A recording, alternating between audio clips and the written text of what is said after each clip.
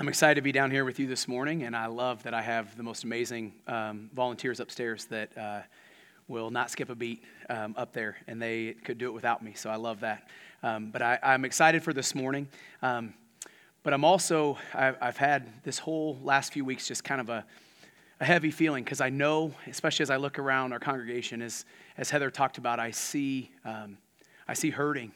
I see people that are weary. I see people that maybe have gone through things that, what would I know? I've never been through that. What would I know about that? And so if that's you this morning is for you. If you are hurting, if you are struggling, if you are weary or doubtful, or you're in the middle of what you feel is an unrealistic demand, this morning is for you. And I pray that this is as encouraging to you as it was for me preparing it this week.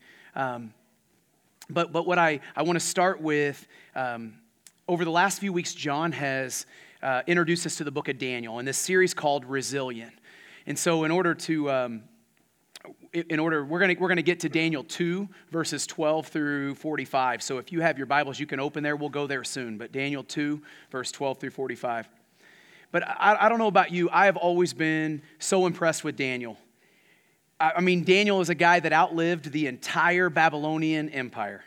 He served under 4 foreign kings in an unfamiliar land, in a culture, and won the favor of those leadership, of those kings, every time.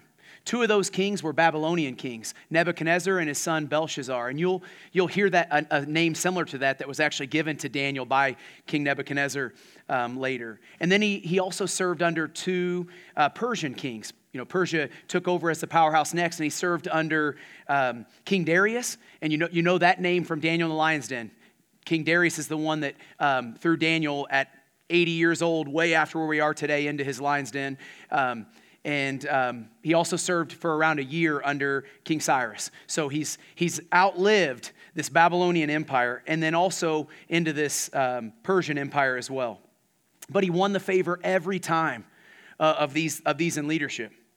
He was present through the entire captivity of the Jewish people, right? When God allowed the Babylonians to come and take over God's people in that overtaking, he was alive through it all. The book of Daniel has had a special place in my heart ever since high school. The summer before my senior year in high school, I got to go to Venezuela. And the purpose of this mission trip was to do vacation Bible schools.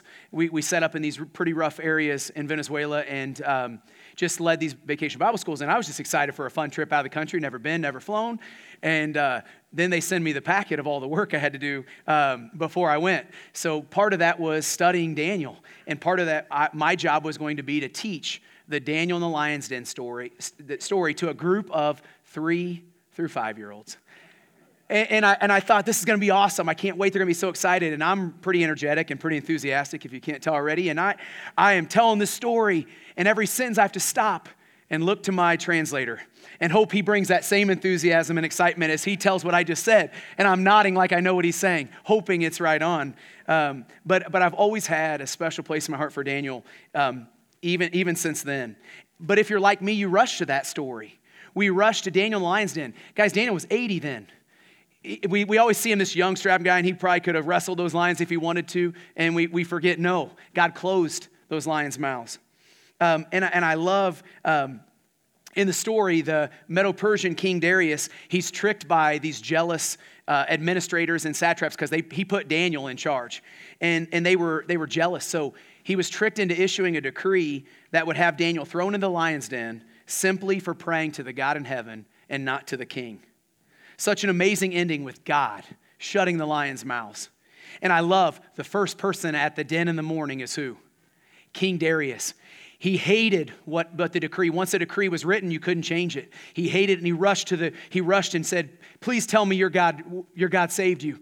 And he found out that God saved him. God did shut him. He was so angry, he took those satraps and administrators and threw them in, and they were killed by those lions. But the story, with each story I hear of Daniel, I'm amazed at Daniel's handling of difficult situations. We're talking about today unrealistic, impossible demands that are being put on us and how we handle those demands. So I want to do a quick recap for some of you that have missed the last few weeks. I actually got to to spend some time. I started with this way. Once I found out where I was going to be, I started and listened to all of Tom, all of John's, and all of Sean's sermons of Daniel, just so I kind of had an idea of where they were and where this resilient series is going. And so I got to listen to all those and kind of prepare my heart and my mind for my sermon. And if you've missed them, or John's not here, so if you fell asleep, you feel free. You can go to socc.org, and all the sermons are on there. You can listen to all campuses and hear just a different sermon about the same topic. And I love, that's what's amazing to me about our Bible. This Bible is what we call a living word. What that means is it's alive. Daniel's written 2,600 years ago. What in the world could something 2,600 years ago, how could Daniel even know what I'm going through today? Right? That's our thought. Daniel doesn't know what I'm going through. He didn't have a boss like mine. He didn't have a spouse like mine. He didn't have kids he didn't have these demands like mine. He didn't suffer the loss like I'm suffering. He didn't suffer maybe his own maybe physical ailments or his own mental ailments, emotional ailments. He didn't struggle with those things. How could he possibly, 2,600 years ago, understand what I'm going through today?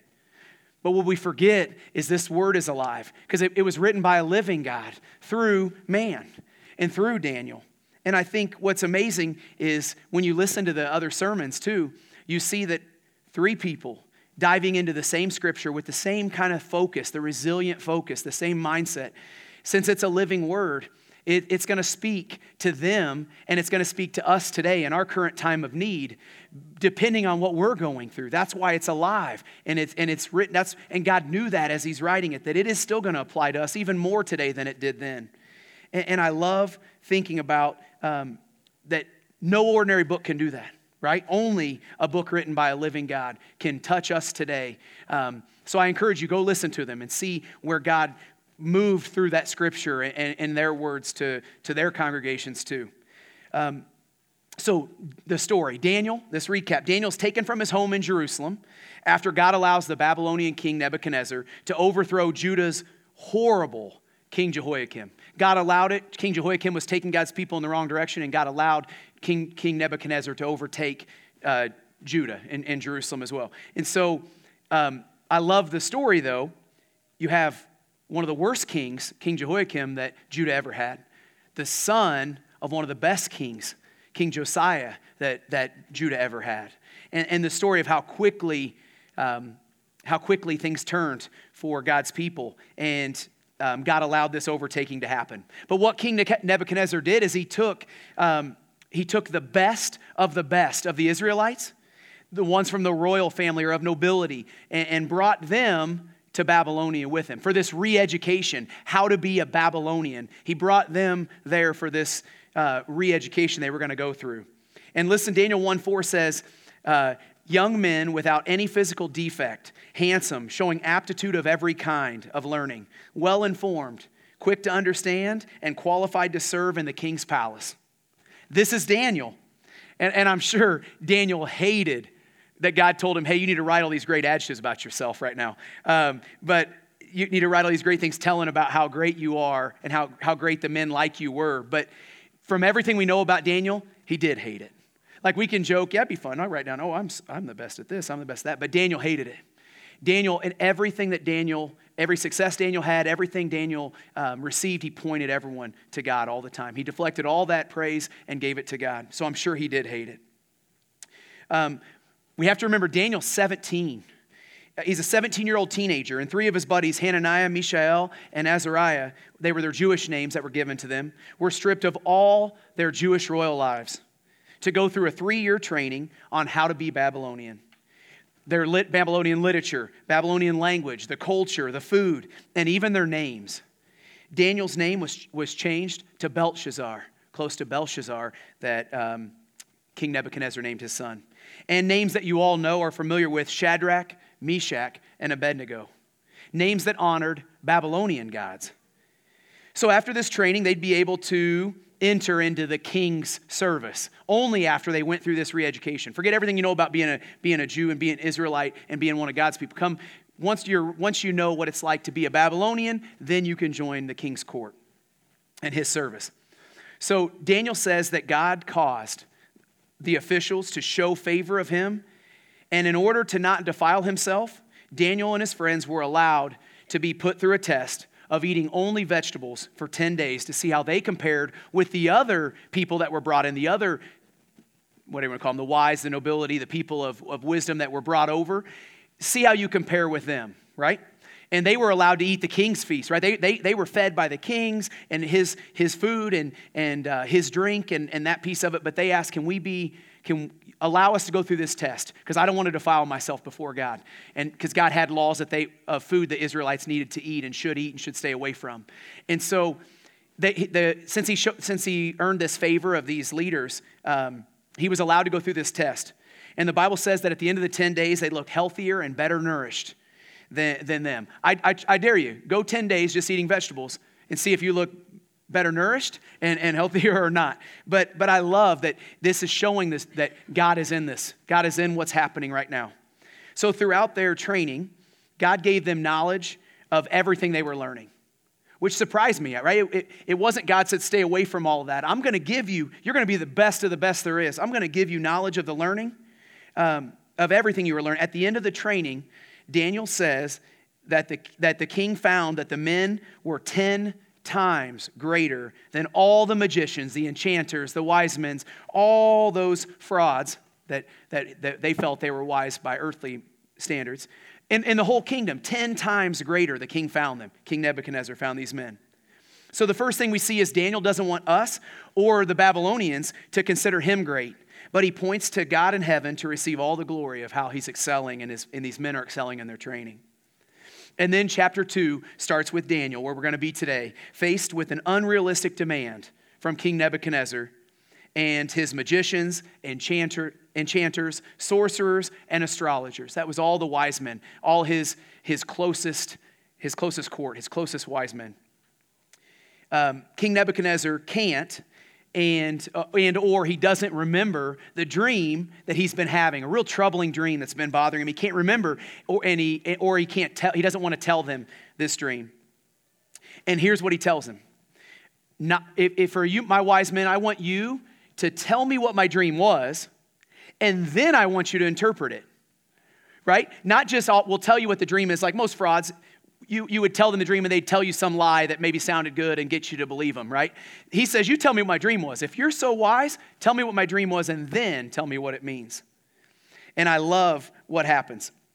King Nebuchadnezzar gives them this, and then they answer in chapter 2, verse 10 and 11. And it was actually probably the wisest thing they have ever said in their entire lives. They were just a little off. They said this: there is not a man on earth who can do what the king asks. Truth. No one can reveal it to the king except the gods. Close. And they do not live among men. They knew themselves that they were frauds, and they were just a little bit off. Not gods, but the one true living God. The God of heaven was the one that could do that, what the king was asking. And they were terrified, and they had reason to be, because here's the kicker. If they can't tell him the dream, and they can't decipher the dream, no big deal. You're just going to be cut to pieces, and your house is going to be destroyed, and your family's going to be buried in the rubble of that house. So this is what Daniel is experiencing. But Daniel somehow missed this cut you to pieces and tear down your house party because he wasn't there at the time when the king made that announcement. But you better believe the officials and all those wise men were running to find him. And he wasn't off the hook. So we're starting today with King Nebuchadnezzar issuing this decree to all the wise men of Babylon, including Daniel. He says this in verse 12. This made the king so angry and furious that he ordered the execution of all the wise men of Babylon. So the decree was issued to put the wise men to death, and the men were sent to look for Daniel and his friends to put them to death. Daniel is in real trouble. Daniel is facing a demand that no matter how great we know he is, you'll see as we study Daniel, he's an incredible example to us. But more than Daniel being great, in the book of Daniel, we see how great God is. And Daniel's not off the hook here. What I want to focus on this morning, and I want this to be in our hearts as we go dive into the rest of Scripture, is two things. We need to look for the hand of God in our life, no matter the circumstance, no matter whether we feel like we're being cut to pieces by something in our life, or whether we feel like the roof is caving in on us because of whatever just trouble or struggle we're going through, we have to look for the hand of God in our life, and we have to trust in the sovereignty of God, that He's still in control. No matter how bad we wish we were in control and we are failing miserably at it, God is still in control. So even when His people were wondering how any of this takeover, Babylonian takeover, how could this be a part of God's plan? Why would God allow us to be taken over and taken to a whole new foreign land? But at the same time, still in Judah, and I love this, is another prophet we all know, Jeremiah. And Jeremiah, we call him the weeping prophet. He was the prophet during the time when both of the books that he's responsible for, he's weeping and he's crying out to God's people because it's a tough time in Judah. They've lost everything that all their ancestors had built this kingdom for them, and they've thrown it away. And this is such a cool overlap in God's word. Daniel probably grew up listening to Jeremiah. He listened to God speaking through Jeremiah to God's people. So I love that Daniel was probably young and listening to these stories that Jeremiah was telling and the words of God to him. And now he has words for Daniel that Daniel needs in his time of need. And these are words that we read today, and some of you probably have this verse underlined, highlighted. You might even have picture frames that have this verse on it. It's a common verse, and it's Jeremiah 29:11. And it says, "For I know the plans I have for you, declares the Lord. Plans to prosper you and not to harm you. Plans to give you hope and a future." You see, Daniel didn't have it in a plaque hanging on his wall. Daniel had it in his heart, and he believed it, and he trusted it, and he knew it. Not as optimism. He knew it in his core that God had plans for him, even when this world seems ugly, even when you're in the face of something awful, that God can bring good out of it, and God has plans for good, even when you're struggling and even when you're suffering. Daniel is now face to face with this promise, though. Do you believe it? Do you really believe it? Because right now, the King Nebuchadnezzar's men are coming to cut you to pieces and to crumble your house with you and your family inside. Right? That's the reality he's facing. And they're struggling to, while they're in this foreign land, Daniel has an unreasonable boss, right? This king that's asking him, hey, I want you to become Babylonian. I'm going to take you through this re-education process. Forget everything you believed before. And Daniel might have struggled. I could do this and things could go great. I could have everything in the king's palace. I could have all the food, the wealth. I don't need anything if I'm there. But Daniel didn't want to ever defile himself. And he faces it head on, and he didn't even flinch. I said, God, help me to trust your hand in my life and your sovereignty like Daniel. He never doubted God was with him and that he had already gone before him to Babylon and was preparing that for what Daniel was going to encounter when he got there. How old is he again? 17 years old. And I'm saying, look at his maturity. Look at his example. I need to be more like that. Less than half my age. Would I be that resilient in my facing that trial? I love this illustration. It came from, I know some of you, growing up, my mom always had our Daily Bread devotional, and this came from one devotional. It's called "Hardships Force Our Roots to Go Deep, so when the struggles come, we are prepared." And the story is, A. Parnell Bailey visited an orange grove where an irrigation pump had broken down.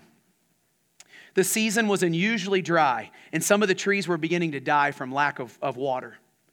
The man giving the tour then took Bailey to his own orchard, where the irrigation was only used sparingly. He would shut off the water supply at times with his oranges, not just feeding them the water supply every day. He said these trees could go without rain for another few weeks. He said, you see, when they were young, I frequently kept water from them. This hardship caused them to send their roots deeper into the soil to search for moisture. Now mine are the deepest rooted trees in the area. While the others are being scorched by the sun, these are finding moisture at a greater depth. So how do we be like Daniel? How do we be more resilient and unshakable in the face of our troubles or struggles, our mountains that we might feel are in front of us, or unrealistic demands? Daniel's roots were stronger and deeper than anyone in Babylon could understand, even King Nebuchadnezzar.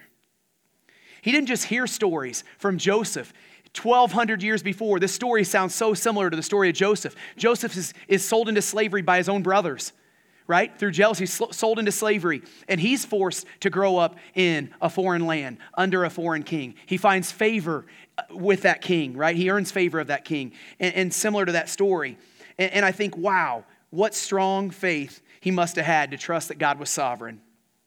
When Joseph was forced into all that slavery, and he could trust, and at the end of his life, after the end, his brothers are having to come before him now that he's second in command, and his brothers are having to beg, and they're worried, he's going to kill us.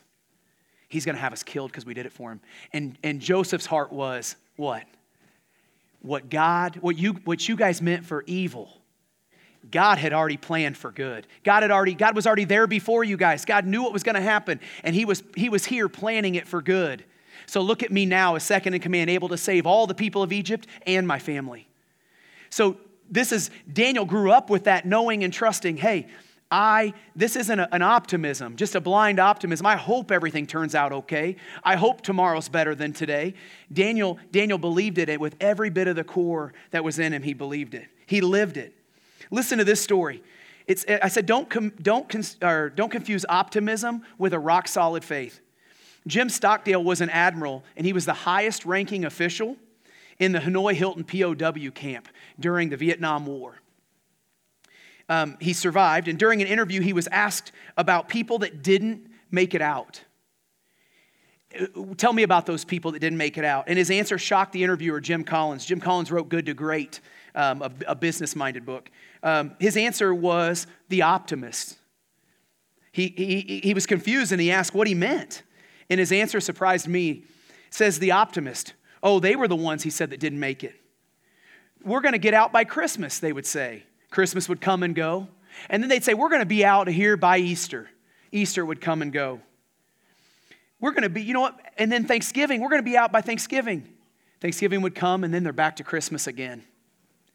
And they died of a broken heart, he tells the interviewer. This is a very important lesson.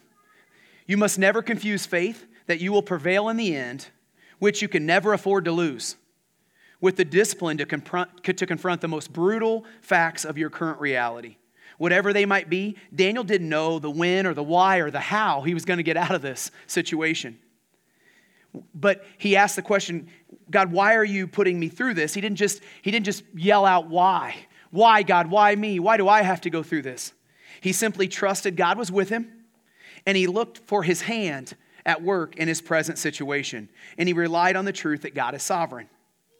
So how did Daniel react to finding out he's about to get cut to pieces and his house was going to crumble, his family's going to be under the rubble of his house? On your bulletin notes, the teacher's coming out in me. So on your bulletin notes, I actually listed some things. I listened to a thing by Rick Warren called Unshakable. And I gave some fill-in, there's some fill-in the spots. There's 8 steps. These are practical steps that we can learn from Daniel. And I want you to jot these. There's just a little word for you to fill in with each one.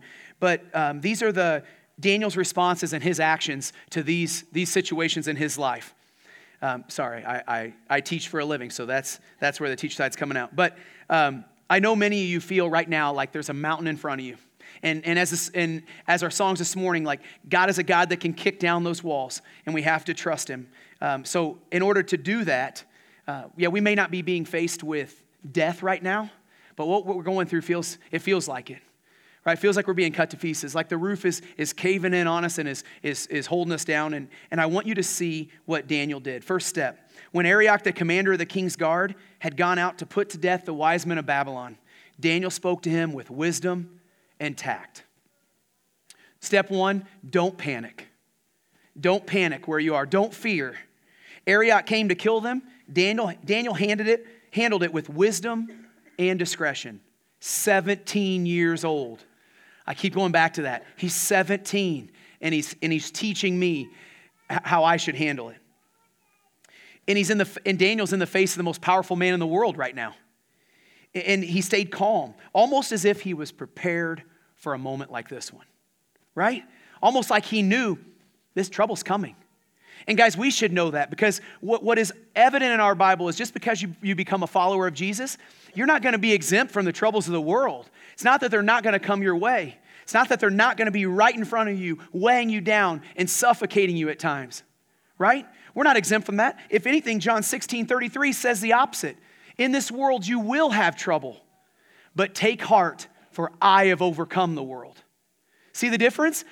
In this world, there's going to be tough times, right? You're probably going through one now, and as I look around, I know what some of you have gone through. Just this week, the loss we've had in our church.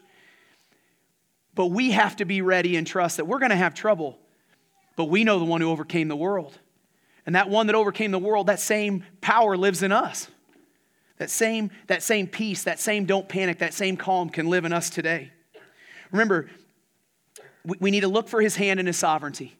God's hand will be there in your life somewhere. Look for it, find it, and trust that he's still sovereign, no matter what the situation is. This calm allowed him to think clearly, and it gets us to our second point. He asked the king's officers in verse 15, why did the king issue such a harsh decree? Arioch then explained the matter to Daniel. So step 2 is ask why. What are the facts and the motivation behind this situation that's in front of me? If it's from a person, why is this person expecting this unrealistic expectation of me? If it's from yourself, why am I allowing this to overtake me right now? Or if it's from something that hit our lives, God, what are you trying to teach me in this moment? Because the king right now is afraid. He's scared. He's had these troubling dreams. He has no clue what they mean, right? So he's scared, and he's emotional, and he's pressuring Daniel because he's feeling that pressure. Daniel asks why, and Arioch tells him what had happened. No decision should ever be made on emotion. Ever. Never, ever make a decision on emotion. It will never lead to a good strategy. I even say, don't be invited into a relationship with Jesus Christ just on an emotion. Because what happens when that emotion is gone? Where's the real faith? And that's where the real faith's going to be there. When the emotion's gone, the Holy Spirit can move through emotion and through worship and through song and through that. But when it's gone and reality hits and you're facing death, be cutting into pieces and the roof caving in on you, there has to be a rock solid faith behind that emotion. Or when the emotion's gone, we don't know what to do. So Daniel is facing this right now, and he's asking God why. Not in a rhetorical way, right? He's not asking him rhetorically. There's no sin in asking God why, as long as it's not, why me, God? Why do I have to go through it? The question should be, I trust you're sovereign and in control, so show me why I'm in this trial. Show me why I'm going through this. And then we would be able to figure out the next step. The next step, I love this. It says, at this time, Daniel went to the king and asked him for time so that he might interpret his dream and he might let this emotion subside. He doesn't want to make a decision when he's emotional. Give me time. Give me time. And that's step 3, ask for time. This will help you create a plan. Don't be impulsive. Make sure you're thinking critically and logically. Rick Warren said, I love it, a wrong decision is a wrong decision no matter how fast you make it. This would give Daniel time to talk to God. However, he didn't let this time be a procrastination either. He went right away to figure out what his steps were. He didn't tell him, oh, it's impossible. This is impossible. I can't do this. He doesn't do what the other frauds said, right? The other wise men that were supposedly wise. He says, give me some time and I'll figure this, and I'll be able to figure this out. And it doesn't, we can't delay, because when we delay, that hill that's in front of us, or that might be a little molehill to start, when we delay, it turns into that mountain, right? And then it seems impossible for us to get over. So Daniel goes into our next step 4. Then Daniel returned to his house and explained the matter to his friends. I love this. Hananiah, Mishael, and Azariah. And we know those names, Shadrach, Meshach, and Abednego. He urged them to plead for mercy from God in heaven concerning this mystery, so that he and his friends might not be executed with the rest of the wise men in Babylon. Step 4, we have to enlist prayer support from friends. You have to. He gets his friends, Hananiah, Mishael, and Azariah, to plead for mercy from the God in heaven. King Nebuchadnezzar may have tried to change them into their Babylonian names, may have tried to strip them of all their education and all their faith in God, but it didn't work. Daniel knew that something the king couldn't understand. God in heaven can do what no man could think is possible. We have to have a group of prayer warriors. And I wrote, who would you call? You're facing this. Who do you call when those times? If you don't have someone in this group, guys, I urge you, don't delay. Find someone that you can call to be your prayer warrior. Find someone to plug in here at West. Join a serve team, a life group, a married life group, a 20s and 30-something group. Shoot, 70s and 80s something group. If we don't have, we'll make it. But you can't try to do this on your own. You can't. And I think Daniel taught us that real practical knowledge there. Find your prayer warriors to go through this with you. Isn't it funny that we always think, I'm going to hold it in. We don't want to be vulnerable and let someone know what we're struggling with or we're suffering or that we're hurting. Right? That's just our go-to. We let our pride block that way, but then we never allow God to work through others, and we never allow, like Daniel did, to go and enlist that support and see what God's going to do when you enlist that support from your friends. Now, this gets us, and I love it. I made the joke that Daniel went to his teens life group, our youth group kids, right? Meeting back here now. Daniel went to his youth group kids and said, I got a problem. And I need your help. I need you guys to pray. 17. I'm picturing every time I read Daniel, he's my age or he's older. He's my parents' age. But I picture it. No, he's half my age with this maturity and this understanding of what to do when he's faced with this kind of trouble. And it leads us to step 5. It says, during the night, the mystery was revealed to Daniel in a vision. Then Daniel praised God in heaven. Step 5 is to pray and expect God to give supernatural help. We have to pray and expect him to give supernatural help. Daniel does this. God wants us to ask. God loves to help us. Remember we talked about Jeremiah just in a 600 miles away in Judah, where all of Daniel and his buddies were taken to Babylon. Jeremiah 33:3 says this in the Message. I love this translation. It says, call to me and I will answer you and show you marvelous and wonderful things you could never figure out on your own. Daniel couldn't know. He could only guess what the king's dream meant. He just had to ask God. Remember, James 1:5 says, if any of you lacks wisdom, ask. Right? If any of you lacks wisdom, ask and expect God to give you that wisdom. We have to expect him. It's not boasting. It's not bragging that somehow that God's going to answer my prayer because I'm so close to him or I'm so spiritually he's going to answer mine. No way. It's the opposite. I'm going to pray and I'm going to trust him to answer it and I'm going to give him the glory when he does. And I think that leads us to step 6, exactly what Daniel shows us. It says, then Daniel praised God in heaven and said, praise be to the name of God forever and ever. Wisdom and power are his. He changes times and seasons. He deposes kings and raises up others. He gives wisdom to the wise and knowledge to the discerning. He reveals deep and hidden things. He knows what lies in darkness, and light dwells in him and with him. I thank and praise you, God of my ancestors. You have given me wisdom and power. You have made known to me what we ask of you. You have made known to us the dream of the king, King Nebuchadnezzar. Step 6 is worship God. And man, does Daniel do this. He praises God in heaven. He honors God for what he does. Verse 21 and 22 I read. And he also thanks God for helping him. I thank you and I praise you, O God of the fathers, that you've given me this wisdom. He thanks them. So he praises God, he honors God, and he thanks God for answering his prayer. This leads us into step 7. Then Daniel went to Arioch, whom the king had appointed to execute the wise men of Babylon, and said to him, do not execute the wise men of Babylon. Take me to the king and I will interpret his dream. And I love Arioch. He takes Daniel to the king at once and says, I have found a man from the exiles from Judah who can tell the king what his dream means. I have found it. I love that. So step 7 is we need to use what God shows us to save others. Use what God's putting you through right now. If you're going through something and you don't know why, trust that God does. Trust that he wants to use what you're going through for you to help the next person, for you to bless the people around you that are probably going through it. But if you hold on to it and no one knows, they don't know you're going through it. If we let pride keep us from opening up and saying and telling others what's going on in us, then we never get the joy of teaching someone else and going alongside someone else to overcome that God's put us through. So use what God shows me to save others. God wants us to save. Did you hear what Daniel said? Daniel wasn't just about saving him and his buddies, right? God wants to show you what you can use to save your friends, your coworkers, and people in your life. But he also wants you to go through it so you can help your enemies, your competitors, right? Not just those that love you, everyone. Daniel made sure that everyone was going to be saved. All those wise men, all the Babylonian wise men too. And he says, take me to your king. Don't execute the wise men. Take me to your king and I'll tell him. And I love it. I found the man that can do this. And he didn't. Daniel found Arioch and told him that he could interpret his dream. He always gave God the credit for everything. Every success. And that leads us to the next step. Step 8. Verses 16 through 18. The king asked Daniel, also called Belshazzar, are you able to tell me what I saw in my dream and interpret it? And Daniel replied, I love it.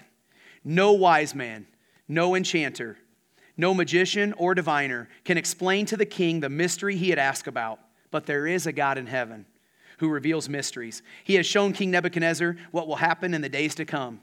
Your dream and the visions that passed through your mind as you were lying in bed are these. As your majesty was lying there, your mind turned to the things to come, and the revealer of mysteries showed you what is going to happen. As for me, the mystery has been revealed to me, not because I have greater wisdom than anyone else alive, but so that your majesty may know the interpretation, that you may understand what went through your mind. So that's step 8, point people to God. Point people to God. Daniel replies, no one else could do this. No wise man, no magician, no diviner, no one. But there is a God in heaven who can. God can do what none of us can do.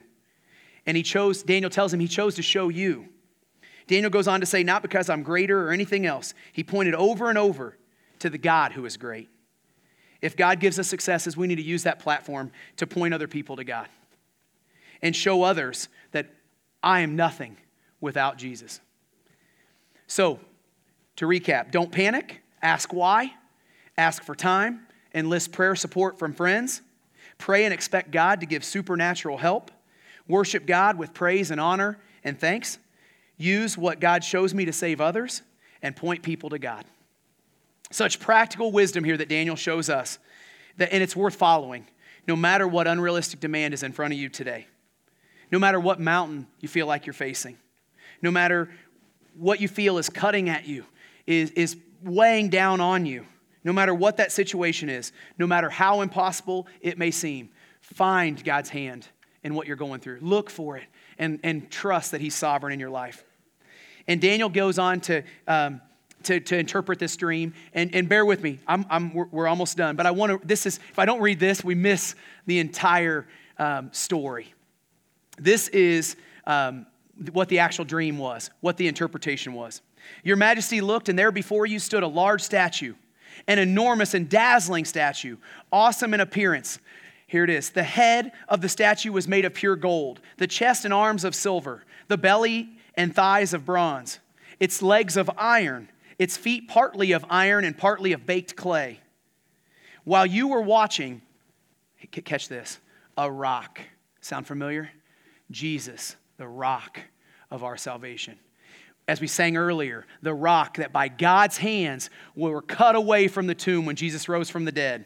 That rock which was cut out, but not by human hands.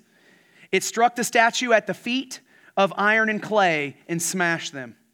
Then the iron, the clay, the bronze, the silver, the gold were all broken to pieces and became like chaff on a threshing floor in the summer. The wind swept them away, leaving nothing but a trace that they ever existed. But the rock that struck the statue became a huge mountain and filled the whole earth. This was the dream, and now we will interpret it to the king, Daniel says. Your majesty, you are the King of kings. The God of heaven has given you dominion and power and might and glory. In your hands, He has placed all mankind and the beasts of the field and the birds of the sky. Who does that sound like? Satan right now has dominion here, not in the end, and not in overpower over God. God has that power, but that sounds to me like He's telling him, God's given you all this dominion and power over the earth right now. He's placed you in charge of it. Whether they live, in your hands He has placed all mankind, the beasts of the field, the birds of the sky. Whether they live, He has made you ruler over them all. You are the head of gold. After you, another kingdom will rise up, inferior to yours. Next, a third kingdom, one of bronze, will rule over the whole earth. Finally, there will be a fourth kingdom, strong as iron, for iron breaks and smashes everything. And as iron breaks things into pieces, so it will crush and break all the others. Just as you saw that the feet and the toes were partly baked of clay and partly of iron, so this will be the divided kingdom. Yet it will have some of its strength of iron in it, even as you saw iron mixed with clay. As the toes were partly iron and clay, partly clay, so this kingdom will be partly strong and partly brittle. And just as you saw the iron mixed with baked clay, so the people will be a mixture and will not remain united any more than iron mixes with clay. In the time of those kings, the God of heaven will set up a kingdom that will never be destroyed. That's Jesus, the rock, setting up in the time of all these kingdoms, setting up his kingdom. That nor will it be left for another people. It will crush all those kingdoms and it will bring them to an end, but it will itself endure forever. This is the meaning of the vision of the rock that cut out of the mountain, not by human hands, a rock that broke the iron, the bronze, the clay, the silver, and the gold to pieces. The great God has shown the king what will take place. The dream is true in the future. The dream is true, and the interpretation is trustworthy. I appreciate you sticking through that. That's long, but let me tell you this. This dream interpretation is incredible. I'm not going to tackle this morning because it's a beautiful day. But you guys, this dream's amazing. In the picture, we see the head of the statue. The head of gold is King Nebuchadnezzar, he tells him, his Babylonian empire. The chest and arms of silver are the inferior Persian empire that Daniel gets to see pretty soon. The Persian empire. The belly and the thighs of bronze is the third powerful kingdom of Greece that took over as a worldly power. The legs are the strongest power of all, the Roman Empire. Crushing everything. Feet and iron of clay and mixed, they're crushing everything, right? We know the story. But the Roman Empire was divided. And then he drops the bomb. And I don't mean that metaphorically like up here. He drops a bomb on them right now. He drops the rock. And he tells them this rock, it was cut from the mountain not by human hands. Meaning Jesus, not by human flesh, but by God, cuts through and will destroy every one of those other people. Every one of those empires will be crushed. All those kingdoms will be crushed, and Jesus' kingdom in heaven will endure forever. Daniel saw God's hand and God's sovereignty and how great God was, and he got to see it fulfilled through his future. But even in the face of the awful death, I have this question for us this morning. Whatever this world, whatever Satan, whatever our weak flesh, you fill in the blank, whatever is in front of you, I pray that you have the same faith that Daniel had, that he heard from the same faith that Joseph had. In Genesis 50, verse 20, listen to this resilient, unwavering faith. You intended to harm me, but God intended it for good, to accomplish what is now being done, the saving of many lives. I hope that I can believe that no matter what I'm going through, no matter how evil it may seem, that God's intending it for good. God, help me to have a resilient faith like that. Thank you for watching this message from Sherwood Oaks Christian Church. Did you know you can view any message from the past 6 years at socc.org/messages? You can also view complete worship services from the past month at socc.tv.